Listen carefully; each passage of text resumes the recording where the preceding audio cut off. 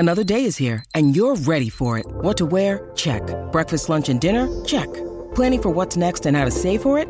That's where Bank of America can help. For your financial to-dos, Bank of America has experts ready to help get you closer to your goals. Get started at one of our local financial centers or 24/7 in our mobile banking app. Find a location near you at bankofamerica.com/talktous. What would you like the power to do? Mobile banking requires downloading the app and is only available for select devices. Message and data rates may apply. Bank of America N.A., member FDIC. When you need mealtime inspiration, it's worth shopping Kroger, where you'll find over 30,000 mouth-watering choices that excite your inner foodie. And no matter what tasty choice you make, you'll enjoy our everyday low prices, plus extra ways to save, like digital coupons worth over $600 each week. You can also save up to $1 off per gallon at the pump with fuel points. More savings and more inspiring flavors make shopping Kroger worth it every time. Kroger, fresh for everyone. Fuel restrictions apply.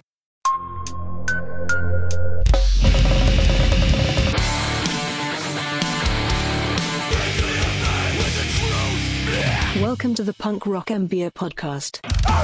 If you are enjoying the show, and I hope you are, I wanted to mention our Patreon because that is the best thing that you can do to support the show if you are so inclined. Patrons get access to every podcast a week early without any of the ads. There's also members-only channels in the Discord that I am super active in. I do Q&As, I do some giveaways, and for everyone who has asked, there's also a way to have me review your music or artwork or anything else that you would like to get my eyes or ears on. Every month, I do a call for submissions on Patreon.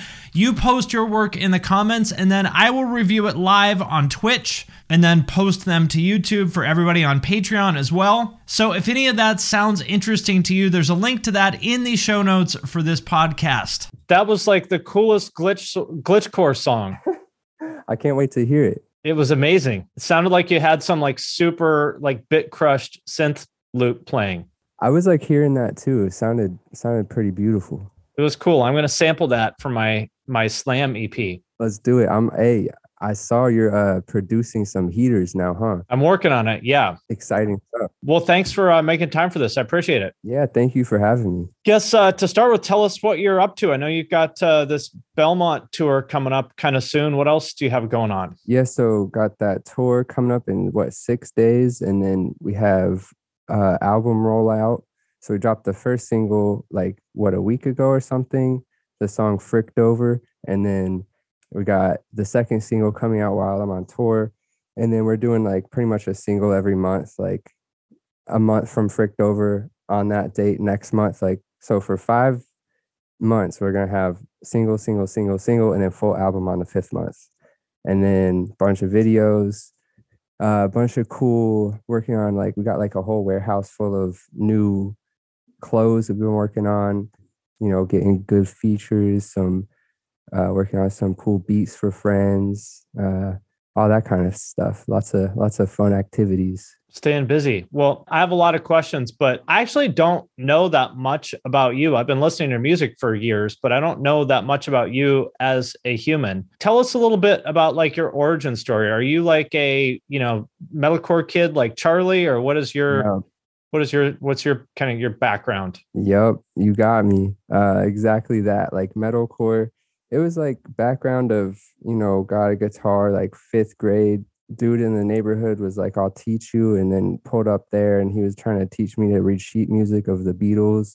That wasn't very lit. Where are the breakdowns? Yeah, I was I don't know how to read tabs. Can't we just read tabs? And he's like, no. Then went in band in school, and then played the upright bass and electric bass, learned bass clef. And then joined a bunch of different metal bands, got kicked out of a bunch of metal bands because they wanted to play Raining Blood, and I didn't really want to play Raining Blood. Then, got into the drum and bass scene.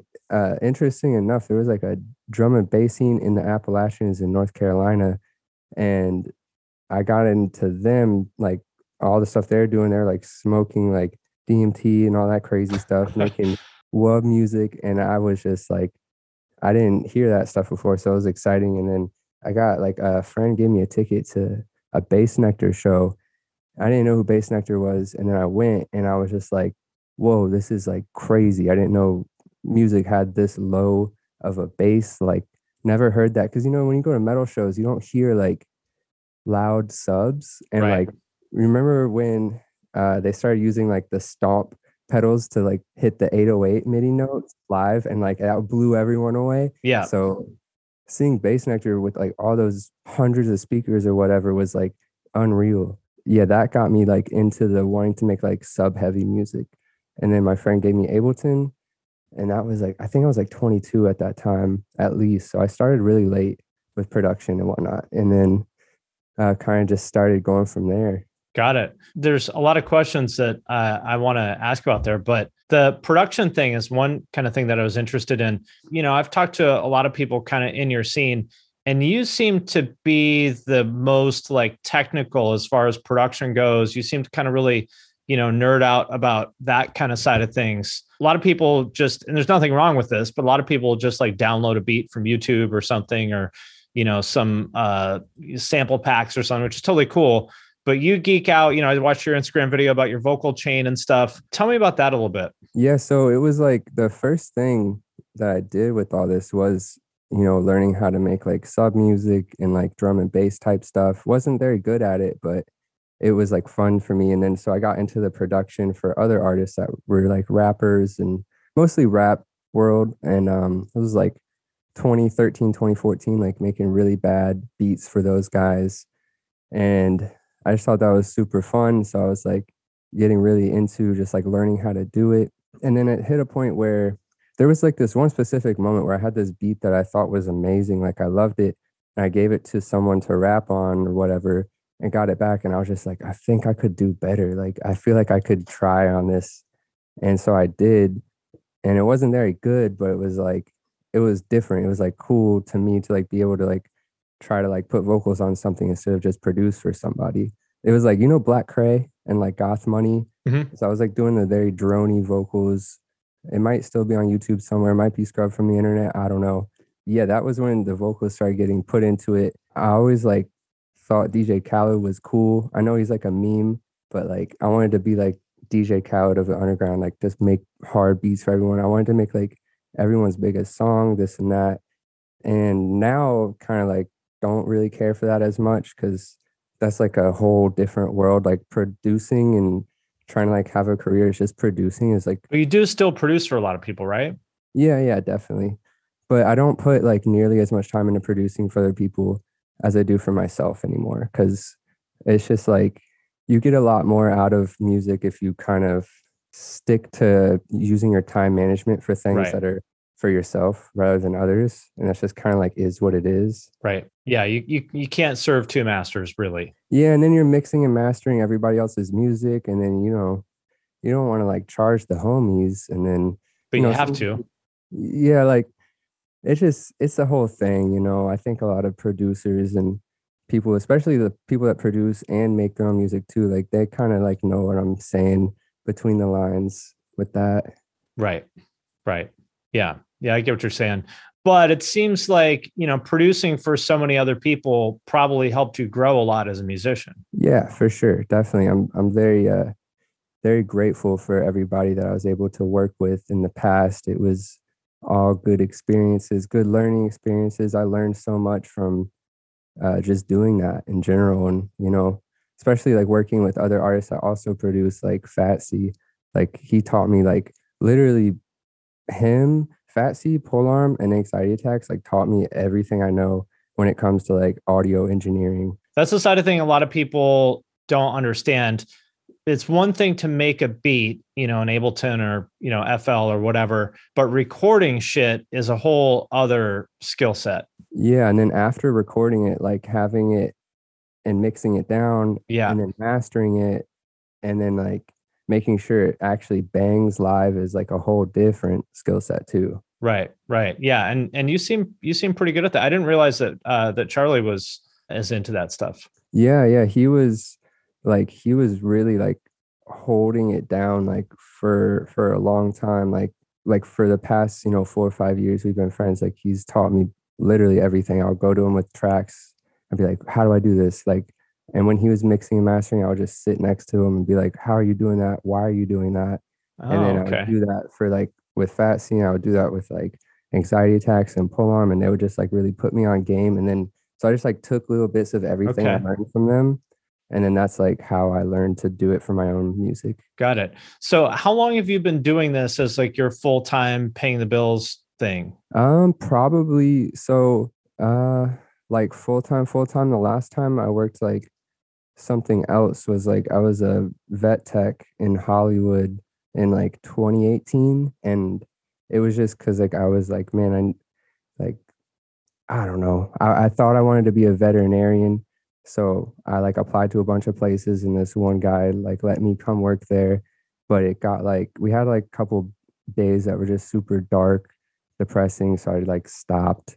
And it wasn't necessarily like I had to work there to like pay the bills. I just thought it was something I wanted to do on top. Right. I don't think that anymore. But the last like I was doing like Craigslist jobs like 2016, 2017.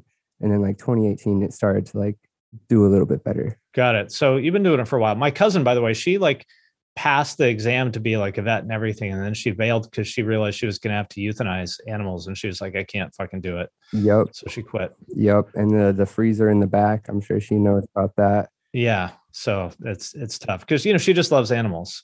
But unfortunately, you know, there's the dark stuff too. But yeah, so you've been doing this for a while, and I guess you have like a manager and stuff now, but I'm sure you didn't at the beginning. And it seems like you're still super hands-on with everything in terms of like the visuals and merch and all that kind of stuff. Yeah, definitely. Yes. And I feel like this is the model. It's part of what I find so inspiring about what you and Fatsy and, you know, Shinigami and just a lot of the people in your scene do is like, you guys are all so entrepreneurial and, you know, you're so hands-on with everything and everything that comes out feels like it is one part of the same like creative vision. Like your fingerprints are on everything. Definitely. Yeah. It's like, it's super important to like us, like pretty much everyone you just mentioned for it to be like that.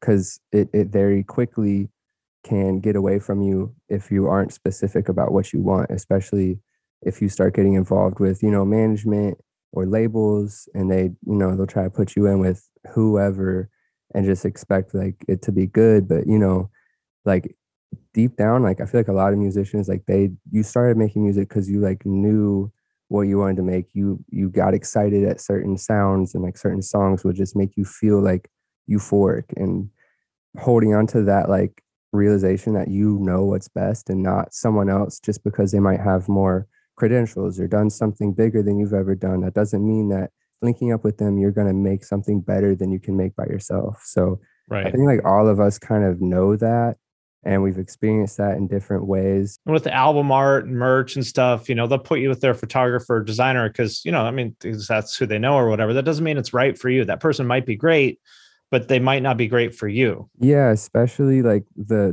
vision. Like it's really simple of like, just do you have a congruent vision? And most of the time, the people that you have a congruent vision with, you've already kind of established with. And, you know, sometimes you get really lucky and like you find someone that's just like, it just clicks and it works. And like, I got really lucky working with this newer producer like this year and last year. That's just like, we just like click and it's like 2-3 hours, whole new song done. And it's like fire. But those are like very rare moments. So you kind of like hold on to them when they happen. And now you do have, you know, a manager, you know, you have some people to work with and stuff, but you're able to, I mean, tell me if this is right, but like you're able to, I don't know, I don't want to say this in a shitty way, but it's like, I think for a lot of people, it's almost like I talk to them and it's like, it feels like they work for the manager, not the other. They're like, oh yeah, well, my manager won't let me. I'm like, what the fuck are you talking about? Your manager, you pay him. Yeah. Like, you need to be able to direct the manager, you know, that like it's their job to execute what you know, lay out your vision. And the fact that you did it yourself and were so hands-on with everything means that you're going to be able to communicate your vision to a team in a way that someone might not be able to if they'd never done it themselves. Yeah. And that's a learning experience too, you know. The managers I work with now are amazing and they're the third managers I've worked with. I've had 2 others that just didn't work out. We didn't have the same vision. And when you know, it's just like having that, like just how you get euphoric with the music. Like if you don't feel that synergy with a manager or with a label or like anybody in general in the world, but especially like in your career and your music career, it's super important not to like delay it and like just be like, okay, this doesn't feel right, like exit out, like that's not it. And like no shade to anybody I've worked with in the past, but like the managers that I worked with before, like before my current managers, I told them like straight up, like, this is what I want. I want like a manager that'll do this and this and this for me. Like, if that's you, we can work together. That's great. And they told me, you will never find that. And so I said, okay, like we went our separate ways. Took like a year and a half, 2 years, but then I found exactly that. And like, they're incredible. Yeah. And you really got to trust your gut. Like you said, if, I mean, almost anything in life, if it doesn't feel right, it's not. Yeah. It's super simple. And it's like your heart might complicate it, or your mind might, either one you think it might be, but it's like that gut feeling. You just have to trust it. Yeah. Yeah. One Hit Thunder is a podcast where we both celebrate and have a good laugh about bands and artists that had just one hit that we all know. Each week, we're joined by a guest from the world of music or comedy to learn more than you ever thought you would about some songs that you can't forget. And we decide if they brought the One Hit Thunder or were nothing more than a one-hit blunder. Look, if you listen to the show, you're probably going to laugh, and I guarantee you're going to crush next time the bar has music trivia. Tag Team, Jane Child, Meredith Brooks, Looking Glass, Sean Mullins, Eiffel 65, EMF, Crash Test Dummies, Crazy Town, Chumbawamba. We have hundreds of episodes in our back catalog and a new episode each week, so pass the Dutchie, make sure you're connected, and subscribe to One Hit Thunder wherever you get your pods. The number you have reached is 100.7 WMMS. It wasn't just a radio station, it was a lifestyle. Cleveland is a rock and roll city for sure. Yeah! Down! The Wrath of the Buzzard. WMMS. Cleveland. The rise and fall of one of the most iconic radio stations in America. Profiles. The Wrath of the Buzzard. PROH Files. Subscribe now wherever you get podcasts. But first, I want to thank DistroKid for sponsoring this episode of the podcast. If you're not familiar, DistroKid is a digital music distribution service that musicians use to put their music into online stores and streaming services. So in plain language, if you have ever wondered how to get your music on iTunes, Spotify, Apple Music, YouTube Music, Amazon, Deezer, Tidal, and many, many more, there's like dozens and dozens of different streaming services. DistroKid is the way to do it. It is super easy. I have used it to put my music on Spotify. It took me maybe 5 minutes to like set it up and upload everything. It's legitimately awesome. I am sincerely a fan of this company and their product. And for those of you who have asked, you can also upload your music to TikTok with DistroKid. And if you want a chance to get featured on DistroKid's Spotify playlists, you can do that by submitting a song through Spotlight and getting your fans to vote for you. You can also use Hyperfollow to get more Spotify followers. You can promote your new release as well as Spotify Canvas. That's where there's the video in the background in the player, and when you share it on Instagram, it shares that video too to make your Spotify release pop. And Spotify Canvas is available to all DistroKid artists. Like I said, as you can probably tell from this, like I am sincerely a fan of DistroKid. DistroKid can do everything I just talked about and so much more. So be sure to sign up with my link, which is in the show notes for this episode, to get 7% off your first year. That link is in the show notes of this episode, or go to distrokid.com/VIP/thepunkrockMBA. And thanks again to DistroKid for sponsoring this episode. You know, you have a lot of emotion in your music and you do talk about some of this stuff, but like a lot of people in your genre give off kind of a dysfunctional fuck up kind of vibe where you don't. You know, you talk about, you know, mental health and drugs and shit in your music, but you don't have that kind of train wreck vibe like some of them do. How much of that is a part of your music? Is that you're also a little bit older than a lot of people? Tell me about that. Yeah, so I feel like the 93 project, like you kind of watched me go through it, right? Like a lot of people probably listening to this, like you might have listened to music when I was talking about doing drugs and like very transparently down bad. And now it's not like that anymore. And it's kind of like learning and growing and getting away from negativity and things that drag you down. And I think that's like the whole point of this new album I'm working on. Like the lyrics are very conscious about not harking on negativity, being consciously aware of, maybe like the dark stuff that might have got you to this point, but now it's like better. It's like it's a brighter, more forward thinking, productive, conscious experience of, going through life. And yeah, it's like everybody goes through a lot of difficult things. Like we've all had our own experiences with pain and suffering, and it doesn't have to like stay like that. And that's kind of like the point of all the new music I'm making, because there was a moment when it was like I didn't try to like get here to this. Like I wasn't like, I can't wait to like be popular. I can't wait for everyone to listen to my music. It was literally just like a therapy. It was like a therapeutic release and just explosion of energy, whatever, to like get it out there. And so I think that's like my early fans that caught on to that. They were going through the similar things that I was. And now it's really just completely different. And it's like that growth and like the character storyline arc has completely changed. And that's probably why I don't seem like as much of a train wreck anymore. Right. Well, I've seen that from a lot of people, and it's actually awesome to see because, I'm older than all of you guys, and I've been through all that shit too. And it was troubling seeing so many people. I mean, a lot of the people doing this stuff, I mean, I'll call it emo rap. I think that's kind of a dumb term, but whatever. I'll say that. A lot of people doing that kind of music were so young, and I would see like these like 18, 19-year-old kids who are obviously really talented and so creative, just like going through the shit, say whatever, 5, 6, 7 years ago when it's kind of like starting. And it was like really troubling to me because I know where that leads, and unfortunately did lead for a lot of people. But now there's people, like you or Lotus or whoever who have made it out the other side, or so it seems, hopefully.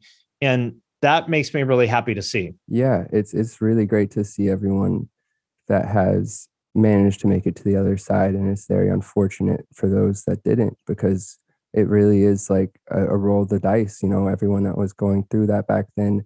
And I will say like times have severely changed, especially with like culture of the music, like the emo rap culture, in 2012, 2013, people were doing things that were unhealthy. Yeah. But I don't think that there wasn't too much of like guidance from like the older generation to be like, yo, like this is why that's not cool. It was kind of just like, you're stupid. Like if you got anybody that was telling you like why it was bad, you kind of get like a knee-jerk reaction because it didn't hit as close to home and have such a cultural impact as it did now. Like we've seen where that's led for people, and it's right. Super unfortunate. And it's also like, there was lots of drugs going on, and it was also culturally cool at that time. Like it still is in hip hop, for people to talk about doing perks or whatever, this, that. And in 2010, fentanyl was not getting put in every single thing on the street. Nowadays it is. And it's like, we see where that's led, and it's like, it's crazy just like how much has changed. And it's unfortunate like how bad, like it sucks like how it was cool to suffer together for a time there. Like in the 2015, it seemed like 2016 is like everyone was like going through it, but we were going through it together. So it was like a kind of like a mutual understanding. And now that's 2022. It's like, that was not it. We mutually understand that that was bad. And like the kids growing up now, like they know that shit's not cool. Right. I never took it the way that a lot of people did. A lot of people saw that stuff and were like, oh, they're glorifying it. I never took it that way, because I can see it for what it is, which is like really young kids dealing with mental health issues. And, I mean, I did the same shit. I mean, I talked about it earlier on the stream. Like, I mean, I was like, wanted to kill myself every 10 minutes. That's when I was like drinking and doing drugs all the time, because it's like, because, that's something that people do. So I never took it as people glorifying it. I just took it as people like struggling. So I maybe had a little bit of a different perspective on it, but it's just, it just worries me to see. And I don't know, I'm happy to see that the culture has changed. Do you still like, how do you feel playing or listening to that older music now? I don't. Yeah. I can't stand to listen to it. It's dark. And maybe glorification is a bad term. Maybe just normalization and that might be a better word for it. Right. But no, I don't listen to anything that I used to listen to, and it's like, it's kind of like how smells will bring you back to like memories. It's the same thing for audio. Like it'll bring you back to like feelings that you might not want to feel anymore. Yeah, there's some songs I can't listen to. They're great songs. I love them. They're fantastic, but I can't listen to them because it takes me back to a place that just is too painful. And I can only imagine if I wrote the song, that would even be, a stronger connection. Yeah. Yeah. What do you hear from like people that have been around listening to your stuff for a long time, as far as that goes? Like, I mean, are there people that, tell you like, oh, I liked your old stuff better? Do you get any of that, or do you feel like people have grown with you? Yeah, I definitely get that a little bit. And I also get the other side of it that like have grown with me. I literally got a DM the other day that was like, dude, I stopped listening to you in 2018, 2019, whatever. And like listening to the old stuff would bring me back to like those dark times. But I just listened to your new music, like the Safubi Deluxe and whatnot. And I really like resonate with how much growth is there, and like I personally can relate to that now, and I think that's like the coolest thing right there, is just to be able to connect and both be in a better place and like understand that. Yeah, when I listen to your music, like Sofubi, to me it was like a big like turning point. When I listen to that stuff, to me it's just like creativity is the energy that I pick up on there. Like that album especially is like every song is almost like a different genre.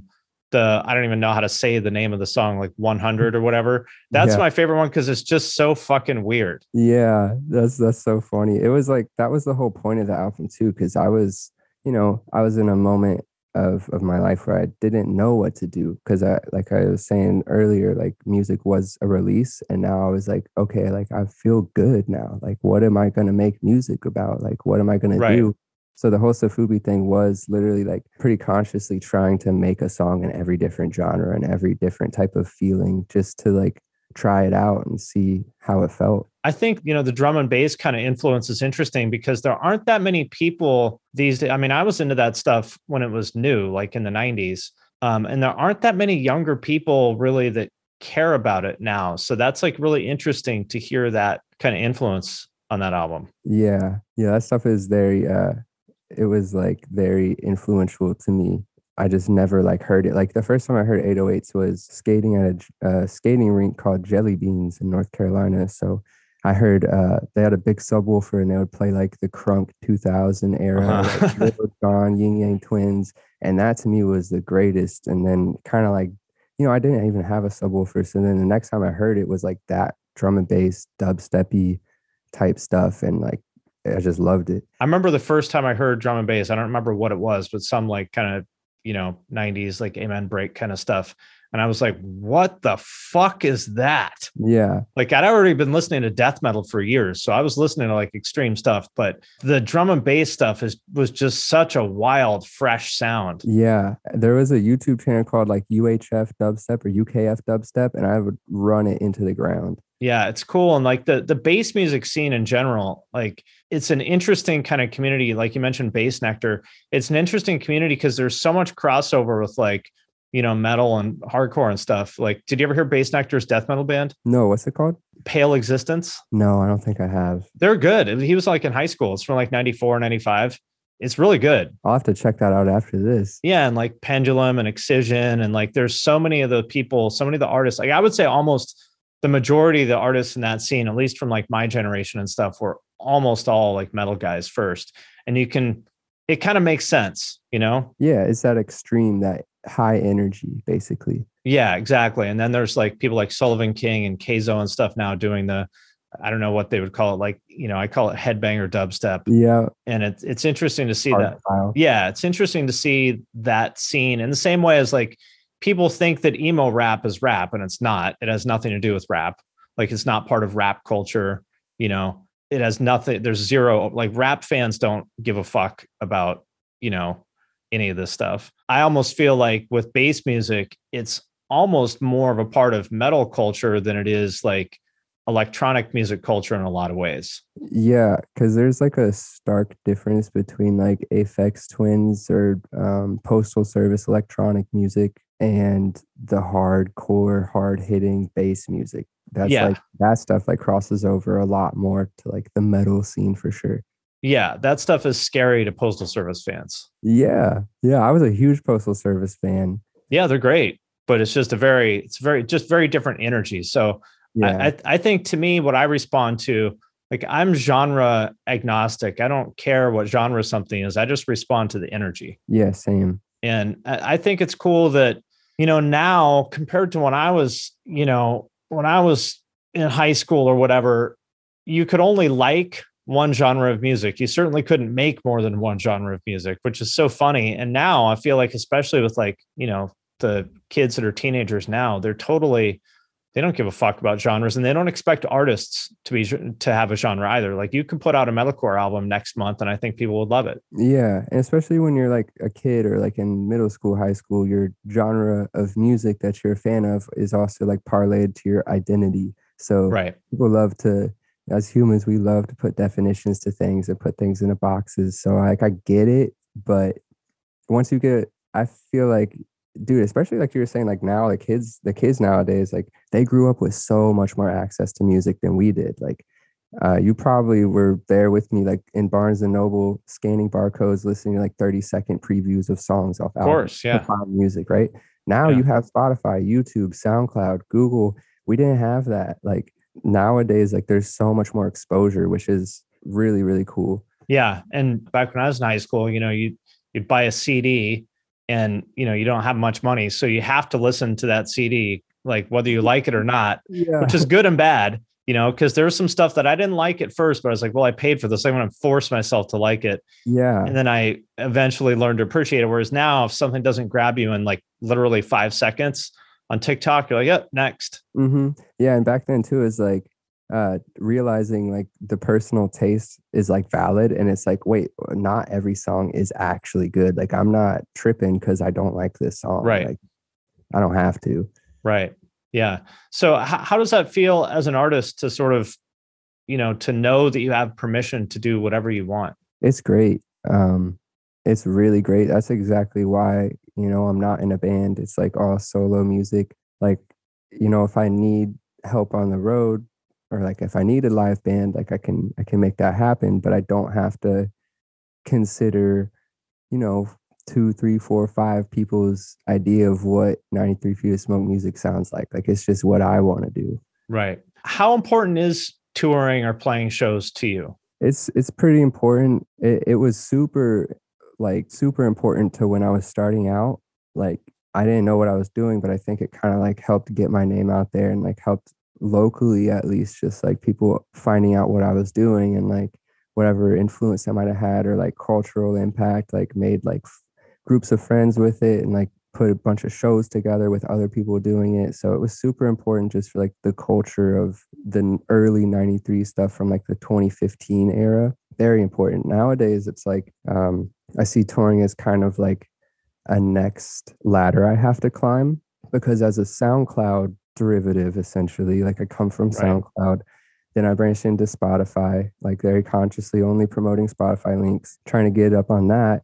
And then it's like once you get into the touring world and you came from SoundCloud, like it's starting at square one again, basically. Mm-hmm. It's like you have to prove yourself, like especially with the like inflated numbers that we see across different platforms like SoundCloud or Spotify, depending on, if you got different plugs here and there, you can look a lot bigger than you actually are. And I think that's a thing that kind of happens is we play a lot of karaoke music as SoundCloud music, SoundCloud rappers, whatever you want to call it. So for touring, you kind of have to like prove yourself again. Like you had to prove yourself to get up on Spotify. Like you had to at first prove yourself to get up on SoundCloud. Yeah. And I think the people who come from the, rock and metal world that played in bands have a big advantage there, because there's some of these SoundCloud rapper people that I have seen, and I don't want to name names, but some of them are like pretty successful, very respected in that world. And I saw them live and they were like shockingly bad. And I realized like, oh, this guy has never played a show before. Were you saying for SoundCloud people or bands? Like SoundCloud people. Oh yeah. I was like, oh, you've never I see you've never played a show before. That's why you suck at it. Yeah, for sure. But you can look huge. And this person does very well, super respected OG in the SoundCloud rap world, but didn't play in bands, and you can tell. Yep. You always can tell. Yeah. And the other thing that's interesting, I saw this with the MySpace bands, 15 years ago or whatever. They would have millions and millions of plays and fans and blah, blah, blah, but they would draw 50 people. And I was like, what? This is like, I don't understand. And then I realized, oh, it's because their fans are all 14 and they can't go to a show in the city on a Wednesday night. Yeah. Because their fans are all in 9th grade and they live in the suburbs. Yeah. Yeah. Especially with the MySpace music era. Which isn't a bad thing. I'm not putting them down. It was just interesting. That's the first time where, someone could be really popular and successful in this one arena online, but that doesn't translate into, playing shows. Cause I was used to like, oh, well, if you sell a lot of records, that means you're going to draw at shows too. And that's the first time that started to kind of not be true anymore. Yeah. So if you're, and I mean this with like love, but like as someone, if you're pulling up crazy numbers on different online platforms, you have to be very cautious at the same time to accept different shows, play different shows, because that might affect your optics. You can't pull up, have 1 million monthly listeners and sell 10 tickets. But it's a very common thing, like with the different playlists and, just the way that these algorithms work, that it's very real. Like it happens. I saw probably one of the first like 5 Lil Nas X shows.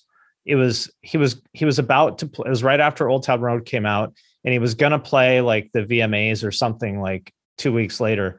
And I saw him play the Amazon Employee Picnic, and it was at like a stadium, but it was at like 2 p.m. on like a Tuesday, and it was so rough because this is all a bunch of like nerdy engineers that have no idea who he is, and it was like the middle of the day.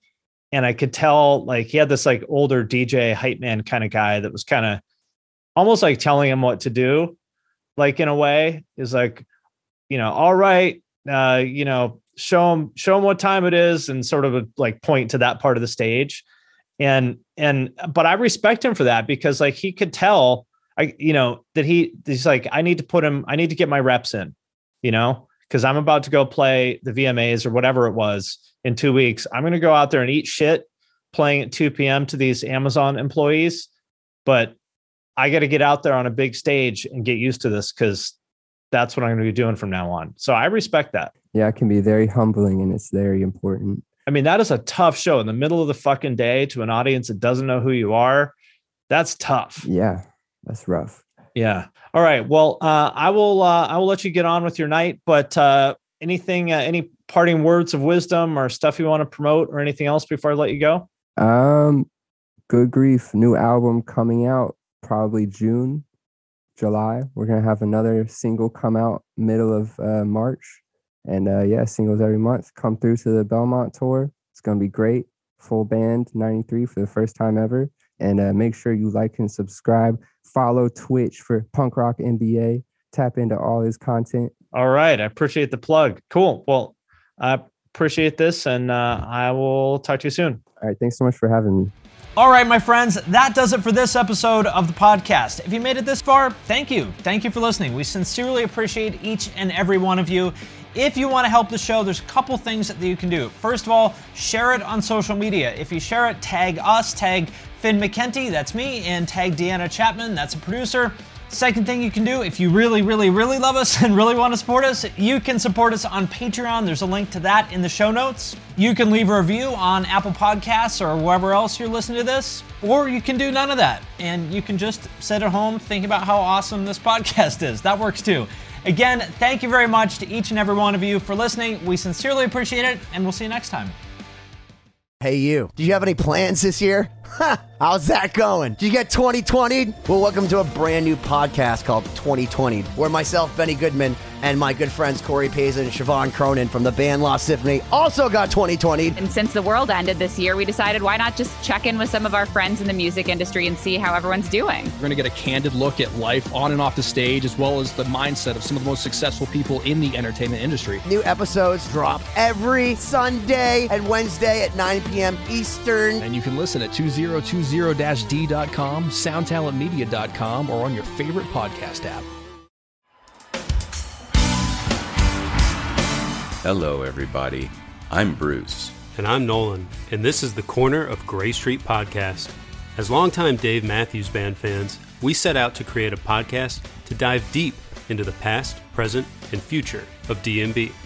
Not only do we recap and review shows within an ongoing tour, but we revisit past shows from throughout the band's history, conduct interviews with a wide variety of guests with ties to DMB, and create unique and exclusive content like our Concerts on the Corner series. Whether you're a fan of the band or just a fan of great music, we think you'll find something you'll enjoy. We can't wait to see you on The Corner of Gray Street.